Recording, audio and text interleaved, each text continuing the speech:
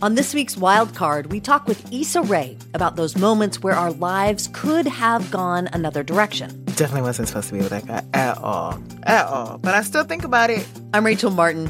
Issa Rae tells us how to make peace with the path not taken. That's on the Wild Card podcast from NPR, the game where cards control the conversation.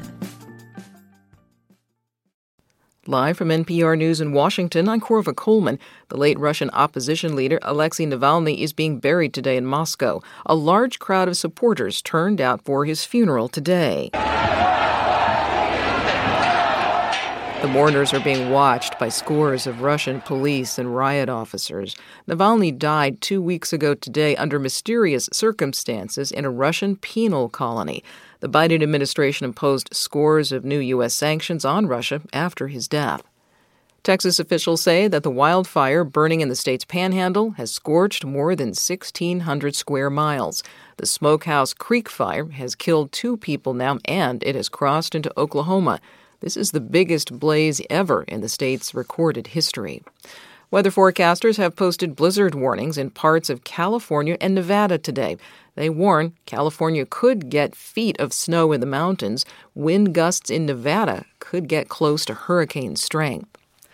The former Air National Guardsman charged with leaking secret Pentagon documents is expected to plead guilty. Jack Teixeira was arrested last year after allegedly posting classified military material online.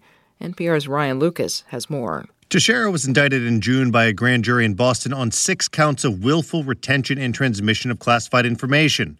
The 22-year-old is accused of sharing a trove of secret U.S. government national security documents, including about the war in Ukraine, on the popular social media platform Discord. He initially pleaded not guilty to the charges, but now prosecutors have filed a motion in federal court in Boston asking for a change of plea hearing, indicating that some sort of plea agreement has been reached. No details on it were immediately available, but the judge overseeing the case has agreed to the hearing and scheduled it for Monday. Ryan Lucas, NPR News, Washington. Lawmakers in the Alabama House of Representatives have passed legislation that would allow state clinics to resume in vitro fertilization treatments. This comes after the Alabama Supreme Court ruled that frozen embryos are considered children. From Troy Public Radio, Kyle Gassett reports the bill goes to the Alabama Senate. Doctors and clinics had suspended IVF services for patients following the ruling, fearing criminal charges or civil liability if embryos were damaged or destroyed.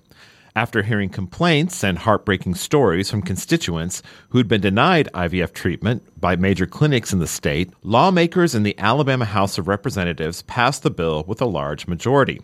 The bill's sponsors say this is a temporary fix and that a longer conversation and debate over the legal status of frozen embryos will be happening later. Alabama's Governor Kay Ivey has already indicated she's ready to sign legislation that would allow IVF treatments to resume statewide. From NPR News, I'm Kyle Gassett in Montgomery, Alabama. You're listening to NPR News.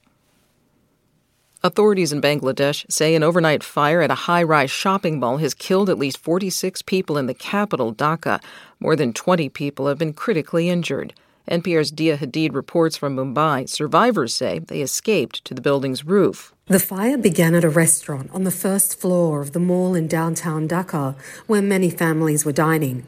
More than a dozen firefighting units were deployed to douse the fire, but their job quickly became pulling out bodies and rescuing survivors. One official said desperate families gathered around a police outpost looking for loved ones. Fires are common in Bangladesh's densely populated cities, where many new buildings have been flung up without adequate safety measures.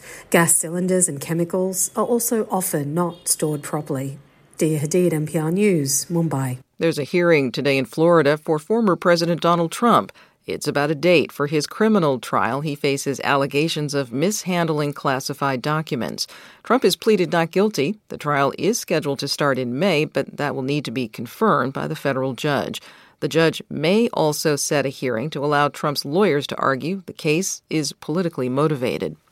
A former U.S. ambassador says he will plead guilty to charges of spying for Cuba. Victor Manuel Roca is expected to admit he worked as an illegal foreign agent during the 2 decades that he served as a U.S. diplomat. Roca could receive a 15-year prison term in exchange for his plea deal. He was arrested last year after he met with an undercover FBI agent. This is NPR. Listen to this podcast sponsor-free on Amazon Music with a Prime membership or any podcast app by subscribing to NPR News Now Plus at plus.npr.org. That's plus.npr.org.